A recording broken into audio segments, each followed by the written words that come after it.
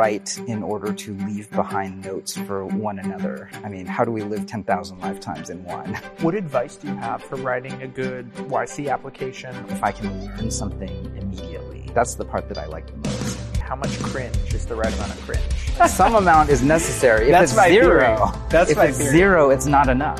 You create until your fingers bleed, and then you create some more. In a world where the internet exists, being incredibly weird and unique and yourself and having the courage to do that is really, really important. I mean, I don't know if you remember shareware days. That's sort I don't know what that sorry. is. This was before the internet. So like 1991, 92, there were these things called bulletin board systems. Sure. And so that was sort of the proto-internet. And, being really, really young, I would just get into these forums. And the thing about the forums is like they couldn't tell how old you were. And you could have these long discussions about virtually anything. And I feel like my brain more or less developed. I liked being treated as an adult instead of being as a child, actually. And then I got really into desktop publishing. So one thing that I feel really lucky about is my parents always made sure I could have access to sort of the newest PC. And so I discovered a program called Aldus PageMaker, and it allowed me to basically create my own like underground newspaper. And I made one. I asked my classmates when I was in 7th grade, we should, if you were going to make a newspaper, what would you write about? And it was all kinds of stuff. Like I remember one of my best friends at the time wrote about how, Pete Wilson and the 3 strikes law in California was unjust. It was like, we were 12-year-olds talking about the 3 strikes law and like criminal justice reform, So you were really interested in the ideas. It was the ideas that drew you to writing from a very, very early age. Yeah. I mean, that we could have an opinion about these things. We could educate ourselves, and then, that it was important to do so. Like, I don't know why we wrote about that stuff short of just that we cared about our society around us. And then, I actually learned how to code first by making web pages. Okay. So I created an underground newspaper. My 7th grade teacher would take the 8.5 by 11 sheets. It'd be like 10 or 15 pages of just like writing by the kids in like our English class, and she'd photocopy 150 copies, and then every single person in our class would get it. And then me being sort of this short, nerdy, shrimpy kid, like I suddenly went from really a nobody who'd probably get shoved into lockers, and I became someone who like people looked up to. And I had for the first time like standing within like our public school, influence too, and I had influence. So I guess weirdly, a lot of the things that now I'm known for, I learned when I was doing an underground newspaper in 7th grade. Happens a lot. I mean, the thing that might make you weird as a kid might make you great as an adult if you don't lose it. And that's a line from Kevin Kelly that I know that you resonate with. Yeah, and that was from your interview with him. So oh, really? Yeah. Oh, great. Oh, yeah. Yeah.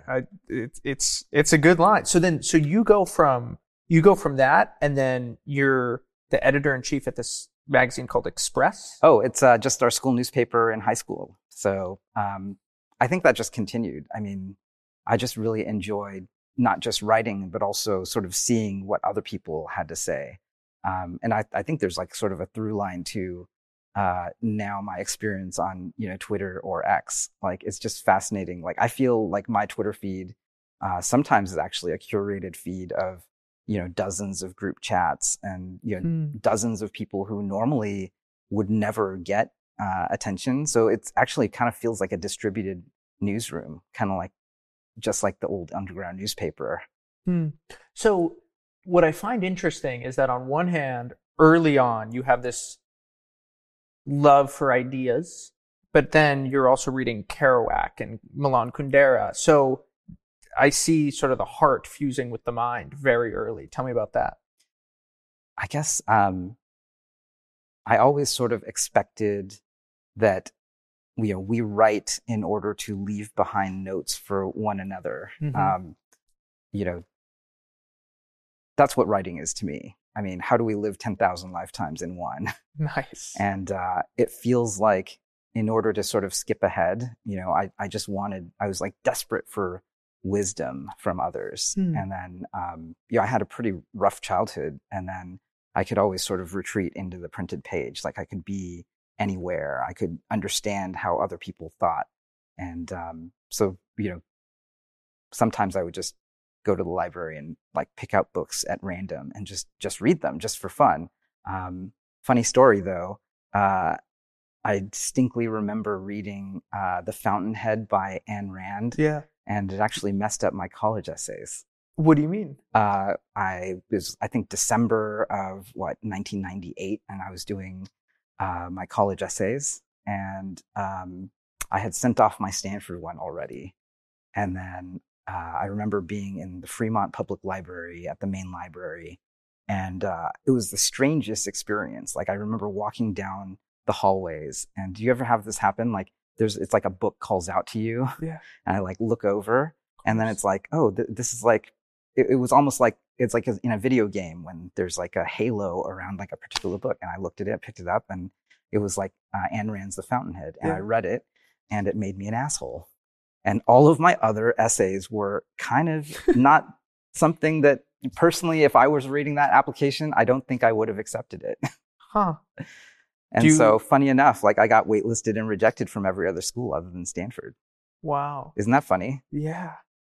So I often think about that because I never experienced that sort of like weird synesthesia.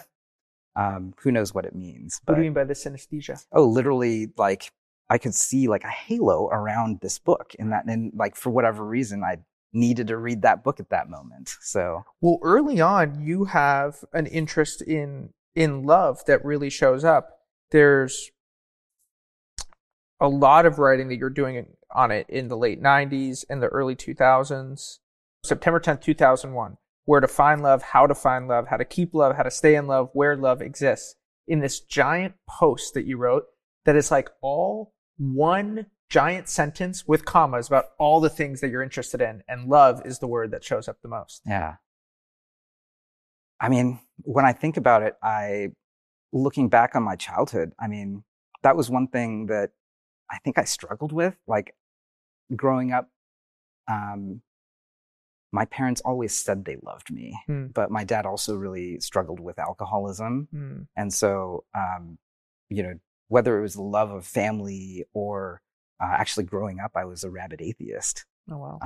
And I really struggled with the idea of theodicy. So how could a just God who loves us create a world that is like this impoverished, or this that could be so unjust or so wrong? Yeah, I read your piece on that. Yeah. And so, when you bring up the end of that quote, I'm like, yeah, the thing that, I sort of had a deep questioning of is like, my parents say they love me and then they do all these things, or, God says that he loves us, but, how could there be so much scarcity in the world? And I think at that time I was sort of, in a lot of ways, like desperate, even suicidal. Like I was really trying to understand what my life, was supposed to be. And yeah, in the end, like I think I tried to find solace in the great writers, in Kerouac, in Kundera, in like whatever, even in Rand, right? Like in anything I could find, I was trying to understand like what is this thing called life, and like why am I here? How do you think your writing played into that? Your blog and your work with the newspaper, how did that factor into you making sense of your purpose, your identity? I guess what I have now that I did not have back then is what I like a felt sense of agency, and I think writing gave me that. Even if I was experiencing something, if I could put it to words, it would be like indelible and available for others. And somehow, like, I mean, I guess one of the more salient things for Asian Americans often is like this idea of existing, of like, and I distinctly remember. What do you mean by existing? Just of being an individual, of mattering, like sort of like. I think being a Chinese American is now what I realize I mean, the most difficult thing is actually Chinese culture has so much more collectivism. And so when you look at profile photos of people, like in Asia, it's quite common for it to not be your face. It's like you and a big crowd. Hmm. And these are some of the things that I think I really struggled with as a child. Yeah. Like, I was obviously growing up in an individualized Western world. And, my writing in a way, like, was me trying to develop myself as an individual. But I feel like it took, something like 20 or 30 years to fully develop. One of the things that I'm hearing that we very much share in common is, for me, a lot of times I'll feel like a sense of being destabilized or something, and I'll be like, I almost feel agitated in some way. And it'll be that, but I'll also feel a pull towards an idea, a pull towards an answer. And what I need to do is I'll get interested in something, and it's not like, oh, cool, I'm curious. It is like a deep existential, I need to answer this question. And by writing, by putting vague intuitions into words, it almost gives me a sense of groundedness, a sense of rootedness. And then now that I'm stabilized, I feel like my identity grows and expands and becomes. Yes. I actually have some sturdiness that I didn't have before. Yeah. Well, the identity is sort of, it is written. Yeah. In a way. Hmm. Like, how do you know who you are until you sort of like put it on a page or, in a word processor or a text editor, and like it's there. And if you don't believe it, like literally you could just select it and delete it. Yeah. Early on as well, I feel like you had a very intuitive sense that the internet was going to radically reshape both economics, especially the economics of information, and that personal blogs were going to be this liberating thing. Now, I actually think a lot of the momentum of personal blogs has stalled, which is why I do the work that I do. I'm like, no, we should have more personal blogs. They're important and they're valuable. But I do feel like you were writing at a time when Bill Gates was on the rise. People were talking about the information superhighway, and you were very much peering into the future to see, hey, everyone is going to be able to share their ideas. Yeah, I was really obsessed with the internet, and I still remain very obsessed with the internet. It seemed inevitable, and I think that we're still actually even in the early innings of it. Like anytime you walk into most workplaces, like if you leave Silicon Valley or you leave like even, the top 4 or 5, like sort of, intelligentsia cities in America, and you walk into any office, you'll realize like people are picking up the phone. They're still like making decisions over steak dinners. Like that's not necessarily a bad thing, but it's that, software and media have not really changed those things yet. And the revolution is still coming. Yeah. Have you ever seen the clip with David Bowie talking to that BBC interviewer? Yeah, I love it. Yeah. He's like, the BBC interviewer is like, yeah, so I don't understand why you keep saying that this internet thing is a big deal. And David Bowie goes, it's not just a big deal. This is like a shift in consciousness. This is like an alien life form. Oh, yes. And the BBC interviewer is like, what are you talking about? What drugs are you on? What's funny is like, I wonder if the drugs actually helped. Probably. I mean, they probably helped him become a lot more attuned to what was going on, strangely. I mean, he did have that lyric, is there life on Mars, right? Right. David Bowie was all over the place, very psychedelic in terms of how he was thinking about things. Yeah. I think that consciousness is changing in like sort of deep fundamental ways was like a long time coming. I mean, that was true I think it was clear, and even when I was 12, it was clear that like media technology on its own clearly shaped all of the 20th century. If you look at, obviously there was industrialization, but there was also mass literacy. Right. And so with newspapers, you could create a national identity that would like galvanize people in a way, to steal from Girard. It's like, the mimesis and the scapegoating mechanisms of, at the deep societal level, were deeply amplified by media technology. Sure. And so I'm really taken aback by the whole idea that Peter Thiel invested in Facebook very early because of his studying of Girardian writing. Yeah. Simply because, like Facebook, media, social media, the internet, they are like extreme carriers of mimesis. A few minutes ago, when I asked you about your YouTube channel, you said, yes, I definitely write the scripts. And you said that as if, yes, that's super important to me. Why is that? I mean, otherwise, why do it, right? Hmm. Like, it has to be some sort of expression of you to like sort of, I mean, express yourself. I mean, otherwise, why do media at all, Hmm. actually? I guess that's like, I'm actually kind of struggling with this right now, where my wife started a book publishing firm. She wants me to write my book. And then now she says, oh, Garry, you should get a ghostwriter.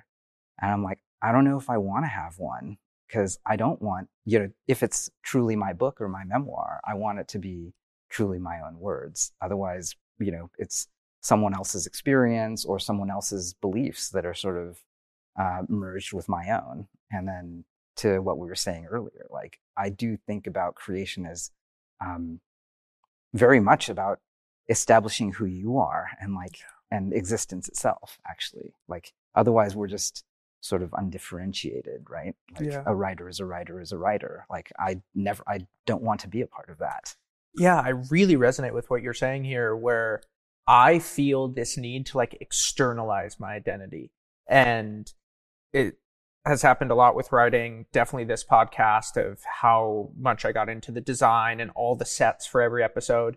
And then in Austin, I built a production studio, Amazing. and every book on the shelf, every record on the wall, the wallpaper, the carpets, everything is intentional, and everything is like resonates with like some vibration that I feel within that I just need to get outside, and then just outside of me. And then I can just walk through the space and I can be like, wow, this is actually who I am. And there's some sense of fulfillment that I get from that, that if I don't have the creation, I feel empty and bare in some weird way. Yeah, I'm totally with you. I guess as an investor, the other weird thing that I really like is that I want people to know that when for whatever reason, the internet seems okay with me shilling people who I think are awesome. And I think it's a great blessing. Like, not many people get that. But I try to do the shilling in a way that is authentic to what I believe. Like, Mm-hmm. every person that I run across who I think is remarkable or interesting, like, I want my megaphone to just like, help them and, feed their world. Like, it's sort of like a Reddit upvote. Like, how do we just upvote that thing? Mm-hmm. And then the greatest blessing in the world that now, the world has sort of granted me is to be able to say, this is worthy, this is interesting, this is valuable. Right. You should take a look at this. When you do marketing, how much cringe is the right amount of cringe? Oh, we were saying earlier, it sounds like some amount is necessary. If That's it's my zero, theory. That's if my it's theory. zero, it's not enough. Actually. My theory, I think, is that zero cringe is probably suboptimal. Yeah, I think so. I mean, basically, if there's zero cringe, you're probably not being authentic, actually. Huh. Say more. I mean, it's very hard to be zero cringe, right? Like, being zero cringe is either totally tasteless or so, current thing of the moment, Right. that it's like so pitch perfect. And either is, being yourself is always a little bit weird, it's all, it doesn't seem numerically possible to have zero cringe Hmm. and be authentic. Being yourself is always a little bit weird. That seems interesting. Let's pull on that thread. I guess that's what I like about just meeting all sorts of people. And, my job now is essentially just meeting people all the time and then trying to upvote things that are awesome. Right. So, my favorite moment is meeting someone who like lived a totally different life than me, but like taught me something. Hmm. And so, weird is also in the eye of the beholder. So I guess I have a sort of deep preference for novelty. Like, if I was just, maybe this is why earlier in my career, like when I graduated from college studying computer engineering, like I applied to the Gap thinking like, oh, maybe I could be a fashion designer. And I applied to an advertising agency thinking like, I would really enjoy like coming up with memes and jingles. And, what I didn't understand was that like society isn't built that way. There's sort of like a very specific tournament model. You have to look like a certain thing. And, I just found I was just like deeply interested in all the different things that go into, making the world work. Upvote. That's a funny word because you've worked with Alexis Ohanahan. who founded Reddit, and Hacker News is run by YC. So you've been very closely orbiting around probably the two of the biggest forums in the world. What have you learned about forums and how they have shaped the internet? I think it goes back to what we were saying earlier. Basically, the internet's turning into a global brain, literally. And the voting matters a lot, actually. One thing that was kind of interesting, working for Paul Graham back in the day, I actually briefly was a moderator for Hacker News. Oh, I'm sorry. I know. That sounds like the hardest and worst job ever. Yeah. And the wild thing was, and I don't think this has ever been public, but I actually think Paul introduced a bug into Hacker News for not that long, like some small, like maybe a month or two, where downvotes were not being counted. But the consciousness of Hacker News changed dramatically, actually. So it became a lot nastier, and it became a little bit more of a scary place. And it was because of a bug where downvotes literally weren't being counted. And I think it's just very interesting. Like, we're sort of at this moment. I'm very obsessed even today about like new types of organizations, because, I think what's happening is that, each of us in a way is like a neuron inside like this larger global brain. And then the mechanism by which those things, the neurons communicate, like that's social media, right? Yeah. I actually remember one of the early investors in Facebook came to speak at YC, Yuri Milner. And he said, did you know that 10% of the world's energy usage is actually data centers now? And that's about the same energy usage as a brain inside a human body. I never looked it up. It might be apocryphal, but it sounded really smart at the moment. Yeah, that sounds smart, therefore it's true. Yeah. I mean, but I think that there's something to this. Like, how does your background as a designer shape your writing? I think design is very helpful in that it is sort of the match pair to writing. Ultimately, both writing and online experiences sort of float back up to social experiences. And I love using analogies around design where, whether it's going to a website or trying a new app or, getting an email that's like the onboarding, like all of those experiences are a lot like, going to a party. Right. And a great party, someone greets you, shakes your hand, looks you in the eye, like makes you feel welcome. Hey, these are your friends. Let me take your coat. Like the drinks are over here. They hand you a glass of champagne. Like you're having a great time. And so I think online spaces are very similar. And then, writing is a very key, important, probably the most important part of great interaction design, actually. I remember when I was spending a lot of time working with companies, like almost all of it was a lot. People think of design, they think of, oh, what color is the button, or sort of these personal aspects. And then I think of it as like almost entirely social. And then software is basically the codification of a conversation that would normally, like for every one, if you have 10,000 users, you're having that conversation 10,000 times. And you can actually evaluate these things on a purely social level. Like, is it the right amount of information? Are you being rude? Like, basically great design is just a good party. Well, it's funny to read your writing back in high school because it was so purpley. It was over the top. But you're going to say it's terrible. I don't think it was terrible. It was just very different and it was over the top. But I actually really admired the way that you were going for it. Actually, that's something that I've really admired about all your writing that I've read from literally 25 years. I actually feel like you're always going for it. You're always pushing the limits in what it is they're trying to do.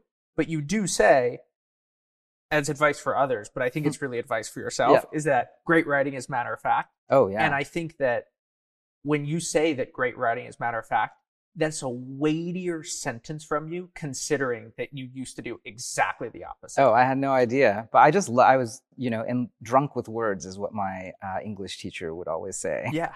I just loved words. I actually, left to my own devices, I probably would have studied rhetoric at UC Berkeley instead of computer engineering at Stanford. Is that right? Yeah. But no complaints over here. It all worked out. But yeah. And how does your background as a web developer shape your writing?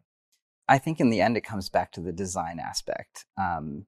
I want a great, I actually got to work at this design firm called Adjacency. It was uh, the design firm that figured out how to make web pages look like magazines and Hmm. not like, under construction sign. Yeah. It was like sort of 1996. It was actually like technically a difficult thing. Like you had Hmm. to, figure out before the background tag, you had to create an image tag that would be a full page bleed. And then you had to figure out how to compress JPEGs so that they could be really large and legible, but like still load on a 28.8 modem. Hmm. So I always spent time around people who tried to push the boundaries of the medium itself. I mean, I think McLuhan's a great example of, the medium's the My message. boy. Yeah. And I can totally see that, right? Like the web is hyper democratized. Like there's not really, I like it that way. I mean, there's just not a lot of, um, there, there isn't a lot of, sort of ceremony to a website. Like it sort of loads and it's there. Um, the opposite I think of is, for a wedding, you have to get very fancy stationery. Right. Like a web page um, is actually somewhat adversarial, Hmm. even. One of the things that we talk about often when working with founders is that, when you design your homepage or like your communications, you have to know that, unlike being in the real world or unlike in a book, for instance, you basically are at competition with every other web page and every other thing that's interesting on the internet. Right. Like, every website that you could design has to sort of compare with, going to X on your phone or literally the front page of Reddit. And the front page of Reddit is really, really hard to compete against. Mm-hmm. And so on the one hand, it's, no circumstances, just, I mean, no, it's just very raw. And then literally you have 5 or 10 seconds or less to prove your value. And so it is at once like very raw, but also a perfect competition for human attention. What advice do you have for writing a good YC application or just broadly any grant application or something like that? I guess personally, I always like very plain spoken. And then if I can learn something immediately, Hmm. that's the part that I like the Why most. is that important?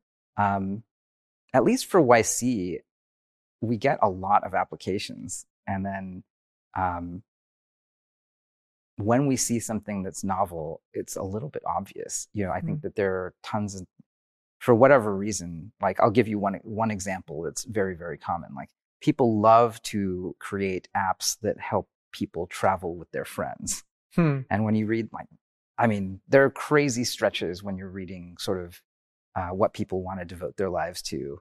And you might read like 10 or 15 different things in a row that, you know, have been tried thousands of times, like same thing over and over again. Um, and so the tricky thing is like, I don't have any advice for that. Like, it's almost like the trick to, good writing is being good. I don't know. Well, I It's mean, what I'm terrible. hearing from you is have some distinct and differentiated ideas. And I think this goes back to the weirdness thing that we were Yeah. talking about. I think that a lot of what blocks people from writing well is an inability to lean into their own weirdness. Almost Yes. it's like, where does your magnetic north point towards? Does Yeah. it point towards more distinctiveness, more individuality, more weirdness? And I'm going to go do that. I'm going to go be okay with people making fun of me.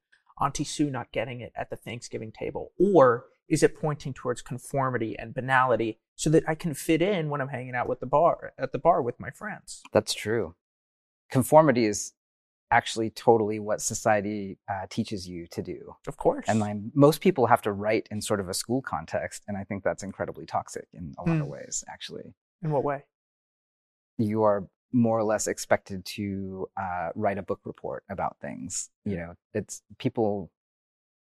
I mean, my experience generally is that school doesn't teach you to be unique. It tries to teach you to be, a B plus. Yeah. And then I find Middle of the myself bell curve. exactly. Yeah. If you can be right there, you don't have to be an A plus. It's fine.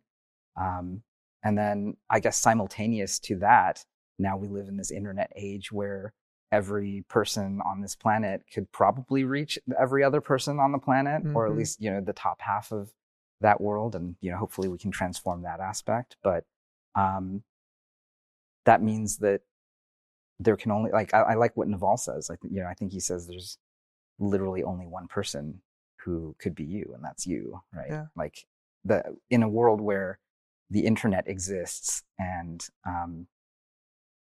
being incredibly weird and unique and yourself, and having the courage to do that is really, really important. Mm-hmm. How does good documentation work as someone who has no experience coding? How does good documentation read, and is it different from reading an essay? I guess documentation is really about understanding. So it's pretty much the same as a good essay as well. Um, I guess the best way to test if the documentation is good might actually be similar to testing an essay with others, which is just send the essay to people and ask them questions like about, do you understand what I was trying to say? And did I get anything wrong? With documentation, which is really important for developer tools and cloud stuff. It's kind of crazy how important it is. You can almost sit next to someone as they try to, use something technical, and either they get it or they don't. And the funniest thing is, you have to prevent yourself from saying anything. You just have to let them struggle, and then have them ask the question. And then the cool thing about that exercise is it's self-correcting. So the second you see someone struggle or fail to learn how to use something or understand your essay, anything that you say to their response basically is literally the thing that needs to find itself back into the writing originally. Like, great writing, almost certainly done right, like, hits that level perfectly. Like, you shouldn't be explaining absolutely everything. You should just explain exactly what 80-90% of people need to hear to actually understand what you're saying. How many influencers have you invested in at YC, and is that a path that you want to go down more, or is writing and running startups directly opposed to each other? Oh, I think they work really well together, honestly. I think great writers have this capacity to actually just communicate very clearly and then convince things of people. And I think there's this interesting meme on the internet right now around, like, sort of 75 IQ and 150 IQ, and in between is the midwit. And the through line is, if you can say something very simply, like, it might be something that's incredibly high IQ, like 150 IQ. Sure. But the magic is that if you can explain it at the 75 IQ level, like, you understand it so completely and so thoroughly, like, you can hire, you can convince customers, you can, get investors to invest, all of whom could be 75 IQ, and it doesn't matter. Sure. And so great communication is sort of that 75 IQ thing, like reaching the 75 IQ from the 150 IQ personified. Yeah.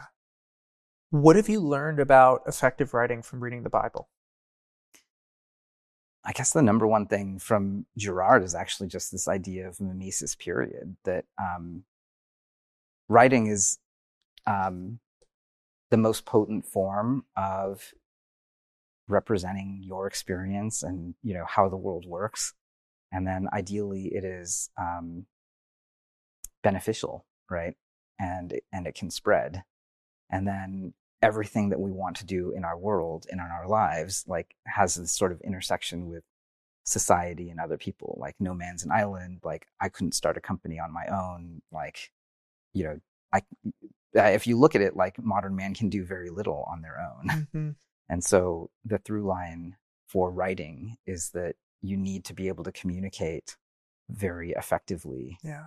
I'm always amazed at how simple the writing in the Bible is. And I'm obsessed with this line that Jesus' presence isn't in his presence. And what that means is that he is in so many rooms around the world today. He has had so much influence over the years, and he's shaping the world every single day.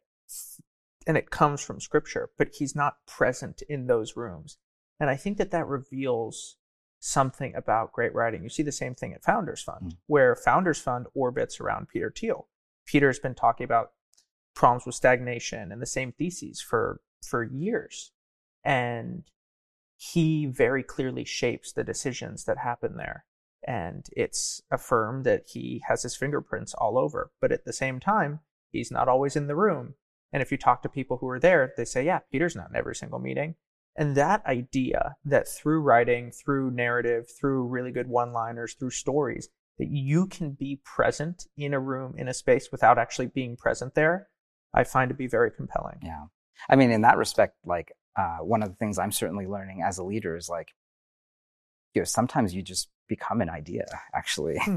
You're sort of personifying, like you're almost like a human magnet in and of a sort, because, and Peter actually has done this incredibly well. Like, I'm still trying to figure out how it works exactly. Yeah.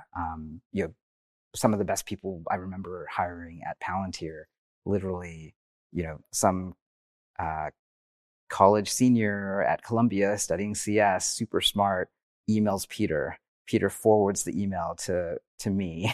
We hire him. He turns into our best PM working on all this stuff. And then, ends up becoming a great CEO in their own right. This is the CEO of Adipar, actually. Oh, wow. And I think that there's something incredibly impressive about, in this age of the internet, you don't have to actually market anything other than what you stand for and what you believe.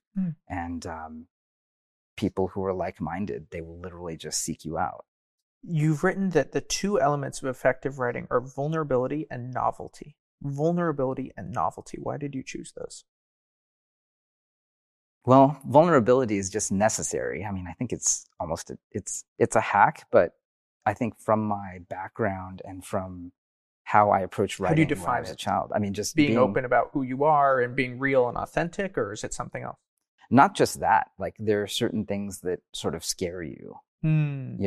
Things that people might not be okay with. Because we want acceptance, right? Right. But at the same time, like, I mean, it's crazy vulnerable, right? Like, things that could open you for attack or close people off. I think you have to be careful with it, right? Like, on the other hand, for me in my life, I just found that sharing what was going on for me, like however unpleasant, actually seemed to make it okay for people to do so. That's certainly what I'm experiencing now. Yeah.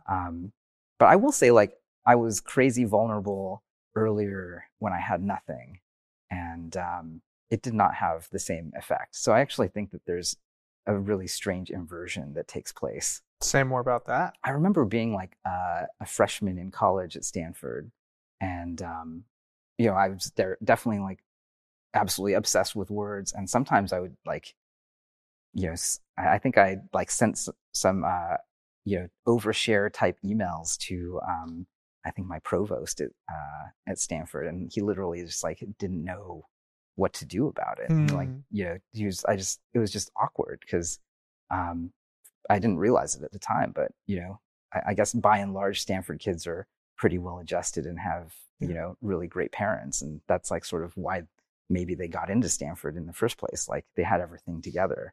I feel like I had so little together at some point. I had to learn to control the vulnerability a little bit. Like, what was the right amount for the right person? How do you think about doing it now? I guess these days, now that I'm in sort of like this power armor sort of situation, like, I'm pretty much like an open Achilles, book. Like the Achilles of Silicon Valley when you were weirdly. Yeah. I wonder what exactly my heel is. Well, hopefully I don't find out. I did not mean that as part of the metaphor. It might be this. It might be vulnerability, right? But so far, I was saying earlier, I have this weird tendency of doing therapy with my therapist and then going on a podcast. Yeah. And last time I did it was with Justin Kahn. Yeah. And so that was the first time I publicly talked about, my father, and sort of the type of trauma and abuse I experienced. Like, adverse childhood experiences are a thing that I think people really need to come to terms with, and very few people talk about it. And I guess now I realize being vulnerable allows people to see not just my humanity, but also see the humanity in themselves, and that like this is something that they need to integrate and do something about. A lot of the writing that has moved me the most was some feeling that either I didn't feel alone or somebody was putting words to an experience that I'd only felt but never actually verbalized. And I think that for me, why do I write? It's because I need to verbalize my experiences, to have a sense of groundedness or get my bearings in reality. Yeah. And honestly, like the best places in the world are, the tiny dinner party where people get really real about what's going on. Mm-hmm. Or, there are these things at Stanford called like tea groups, for instance, like founders come together and share like basically the things that are most scary to share in the world, but like in small groups of people for whom like they can trust each other. And I think that that's what we want as human beings. Like we want connection. We want to feel that we're not alone. Mm-hmm. We want a community of people who have each other's back. Yeah. And when that happens, it's, really quite magical. And honestly, like we can find that on the internet now. How crazy is that? Yeah. Well, we talked about vulnerability, talked about novelty. I guess I think people are really obsessed with novelty. And when people first start writing, they're not really writing for their audience. They're actually writing for either themselves or people they look up to. And then the bar for it ends up being like, I have to come up with something that impresses me and the people I most respect. Right. And then that may be true for some people, but I actually think it's exactly the opposite of what people should try to do, at least initially. Like the things that seem to be most helpful for a lot of founders, actually, they're sort of the things that I find myself giving advice about like sort of every single day. Yeah. And those aren't novel things. Those are sort of the commonplace things. And so I would say the most important type of novelty is the stuff that does come up all the time, but is almost too obvious.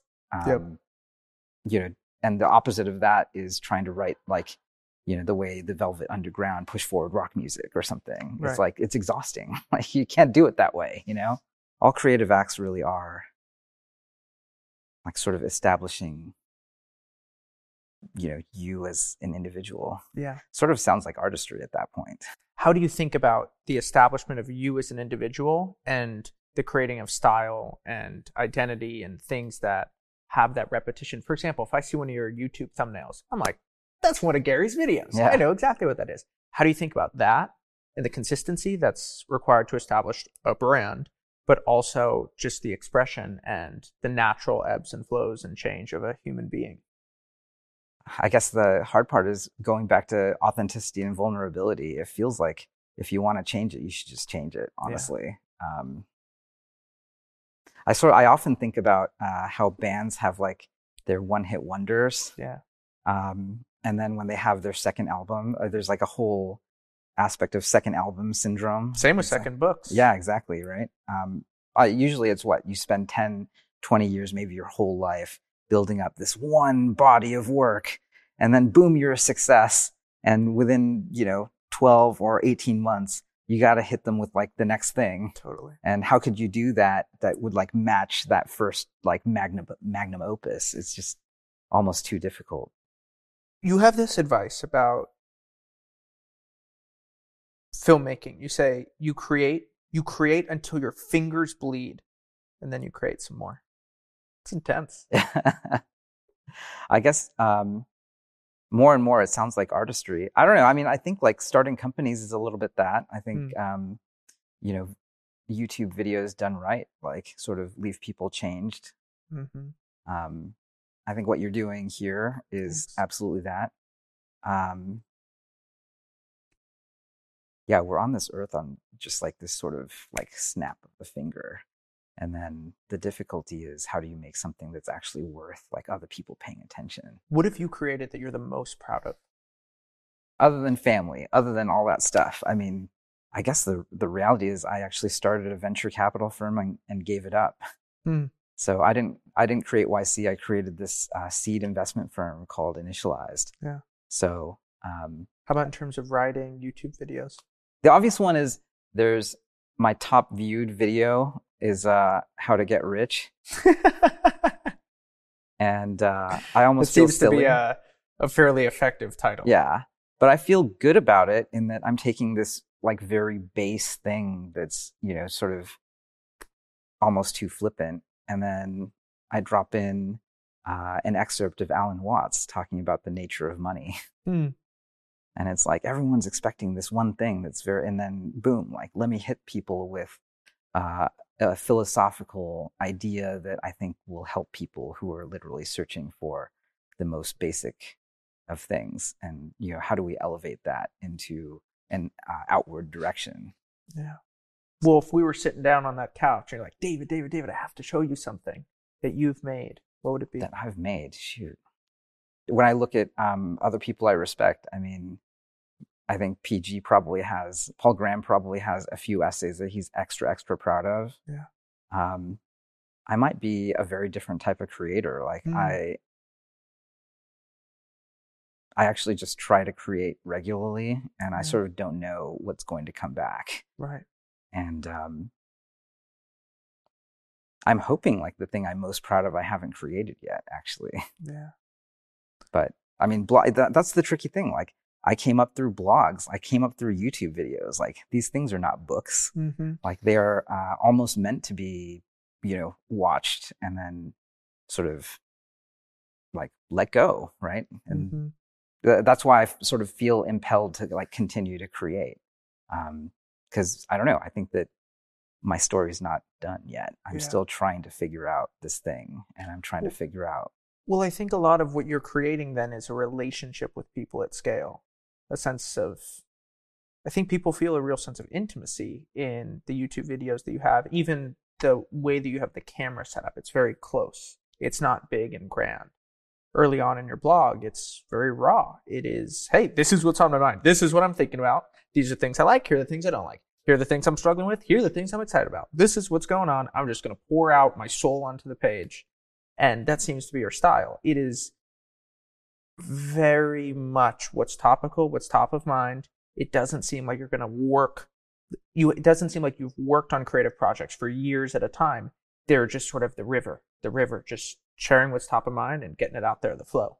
Yeah, that seems to be just what I can fit in my busy schedule. So yeah. maybe this is just a function of like, my writing has never been my like number one thing. Mm-hmm. It's always been like, grinding as a founder, grinding as an engineer.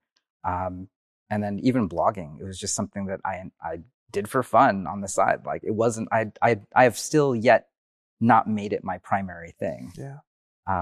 But I am proud of even just walking around, whether it's like in startup land or just even walking around in the city. Sometimes I'll run into someone and they'll walk up to me and just start talking to me. Yeah. And I might not know them, but I like to sort of carry on, my side. It's a parasocial relationship, but that doesn't, prevent me from just playing along on my side, because I realize this person, often they've spent like 10, 20, 30 hours with me. Yeah. And so I actually feel sort of obligated to, sort of hear about them. Like they spent 20 hours with me. I need to know like something about them. Like, let me get to know them. So that I find very, very fun and interesting. What kind of writing do you do at YC? Writing to all the founders, writing to all the people who work at YC? Oh, the internal stuff? Yeah. Well, what's weird now is realizing there are over 10,000 people who are part of the community. Jeez. So that's founders? Yeah. 10,000 founders and alumni. And then if, you extend it to employees, it's, hundreds of thousands to millions. So, one of the things we realize is that's so big that like we should sort of think of even those communications as like media, actually. Of course. Like, how do we think about helping those sets of people and then getting those people connected? And then the scale is crazy. Like this past weekend, we had 2,700 people together. And it felt like a massive reunion because literally everyone who you could meet, we all had the same set of values. Yeah. And it felt like home. Well, what's cool about YC is how many good writers have come through it. I mean, obviously, it's founded by Paul Graham, but Sam Altman's a hell of a writer. Absolutely. This blog's great. Yeah. And I think that's one of YC's big contributions to the world is clear thinking, good writing, teaching at scale can get you somewhere. And insofar as that's a cultural shift, that's one we're celebrating. Yeah. Well, we need to keep going. I mean, the outcome is that we just want more abundance. Like, we just want more people to actually succeed. I think the thing that got me was realizing when you read Paul Graham's essays, it was like, even the turn of phrase, solving the money problem was like, you would just see immediate recognition in that. It's like, oh, I think about that all the time. And, working really, really hard on a startup that solves problems that then solves the money problem for you. If you just recognize that, that will just attract all the same people who are trying to do that. What should writers learn from successful founders? I guess the best founders have a very clear outcome in their mind. Like when you meet Brian Chesky, he's like, how do I connect people? Mm-hmm. There's like a why that is way beyond like sort of the classic, tropes or the classic things that you might run across. Like when you meet most people, it's like, oh, I want to be more famous. I want to have more money. I want to spend more time vacationing someplace fancy. Like right. Those are all like very surface level. Like the thing that I really am impressed by for certain founders is that they like pick this thing that like, it's sort of like what we talked about earlier with movie making. Yeah. With great filmmakers are like, let me just do this until my fingers are raw and then we're going to keep doing it. Right. And I think that's hard. Honestly, it's really hard. We're sort of born into this world and don't know who we are. And then, I mean, through this conversation, I'm sort of thinking back on my own writing and who I became, and the origins were trying to figure out who I was. Like all of these things were happening to me. I had like certain skills. I had certain things that I like didn't understand. I was dealing with like something that, honestly, even now, like I haven't really written about what really happened to me as a child. Like I can refer to it, but like it's still way back there. And I think it's how you figure out who you are. Yeah. And maybe that's actually the scariest question. Yeah. To like actually confront who you are, where you came from, like what's deep down real for you. Amen. I had a piece I published a few years ago, and I had published the piece 24 hours, 48 hours before this conversation, and someone said, what's going on? You seem a little off. And I said, yeah, well, I just published this essay, and I feel like I had carved out a part of my identity. I had put words to it, deep things that had happened in my life, beliefs that I hadn't made sense of, things that felt intimate and private and revealing. And then I published it and I just shared it with the world. And of course that's destabilizing, but somehow I have a deep compulsion to do that. That makes sense. That makes sense to me. That speaks to me. It's terrifying sometimes. They say that there's the universal in the particular. And right. I'm always amazed that you would think, oh, I'm trying to attract a big audience. I'm going to write things that everyone has gone through. I'm going to focus on scale, share everybody's experiences. And actually, it's the opposite that really resonates. It's writing about yourself. What is the pain, the emotion, the drama, the feelings that you've had? And somehow, by really zooming into your own reality, finding something inside of you that's maybe the size of a penny or even smaller, there's something that gets magnified in the human experience that we can all connect with that very individual experience. There's something paradoxical and profound about that. I guess that's what media is to me. It's actually less the like outcome of some process and more about building relationships. Like understanding my place in the world and, sort of helping other people understand theirs. Mm-hmm. Vannevar Bush and the Mimics. That's something that seemed to be very striking for you early on. Yeah, I mean, it seems like it's here and it's called a large language model. Yeah, say more. I guess the Mimics was just an interesting exercise in how do you actually have human computer symbiosis? How do you actually have a computer that, computers do all the things that humans are terrible at. It's great at math.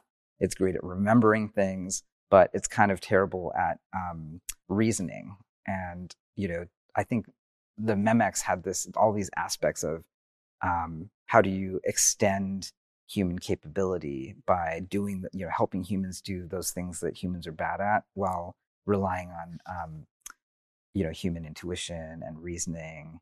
And I guess what's tricky is now that we say it, the large language model might be beyond it because, there are aspects of theory of mind. It seems like, your GPT-4 session has this capability of reasoning.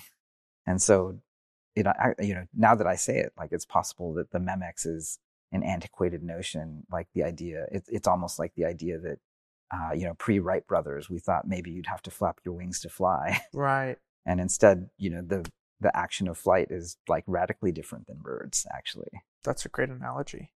Graphomania, the desire to write books to a public of unknown readers. You talk about this. It's from Milan Kundera from the Book of Laughter and Forgetting. Why do you think that resonated with you? I guess early, it's a very strange experience to think about this because, back when I was making these websites that you found on the Internet Archive. It was Archive, so cool to see, man. Like I think maybe 100 people would have seen that. I just love seeing that because I just got the sense of this raw, passionate, creative enthusiasm that has so clearly been with you the entire time. And as I looked at your career through the lens of that kid, I just saw this fire that radiates everything that you do. And had I not seen that, I would have thought about who you are much more in a resume way. Yeah, that makes sense. I guess I was writing all that stuff just because, some of it was actually, frankly, the love of the technology itself. I think when I was putting together a lot of those websites, I was just obsessed with the craft of making a website, period. And I think I was influenced by a lot of the crazy writing about what the internet could be. And I wanted to have my voice out there.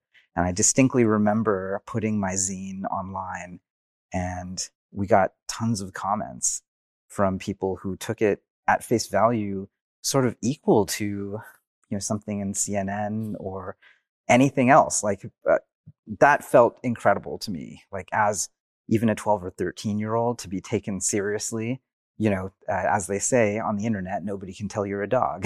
Right. So, but that was the beauty of it, that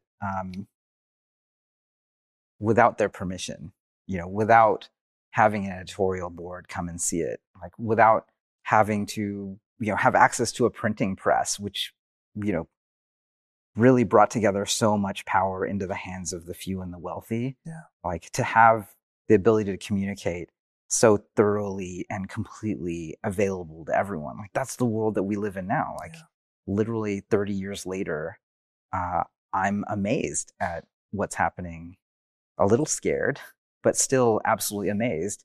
And I think what used to be something that was a much smaller sort of discipline, maybe there were, a finite number of jobs where you could spend all your time writing. Mm-hmm. Like today, if you're a great writer, like there's a bigger audience than has ever existed. And especially because it's completely democratized.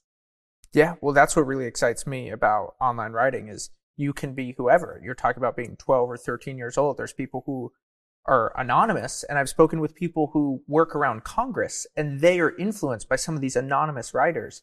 And that does return to some of the original promises of the internet, the democratization, that you could have influence from anywhere. And I really see online writing as one of the places where the internet is really at its best. So Garry, thank you so much. This was a blast. It was really fun to research for this, and it was even better to do the interview. Thanks, Thank you so much for having me.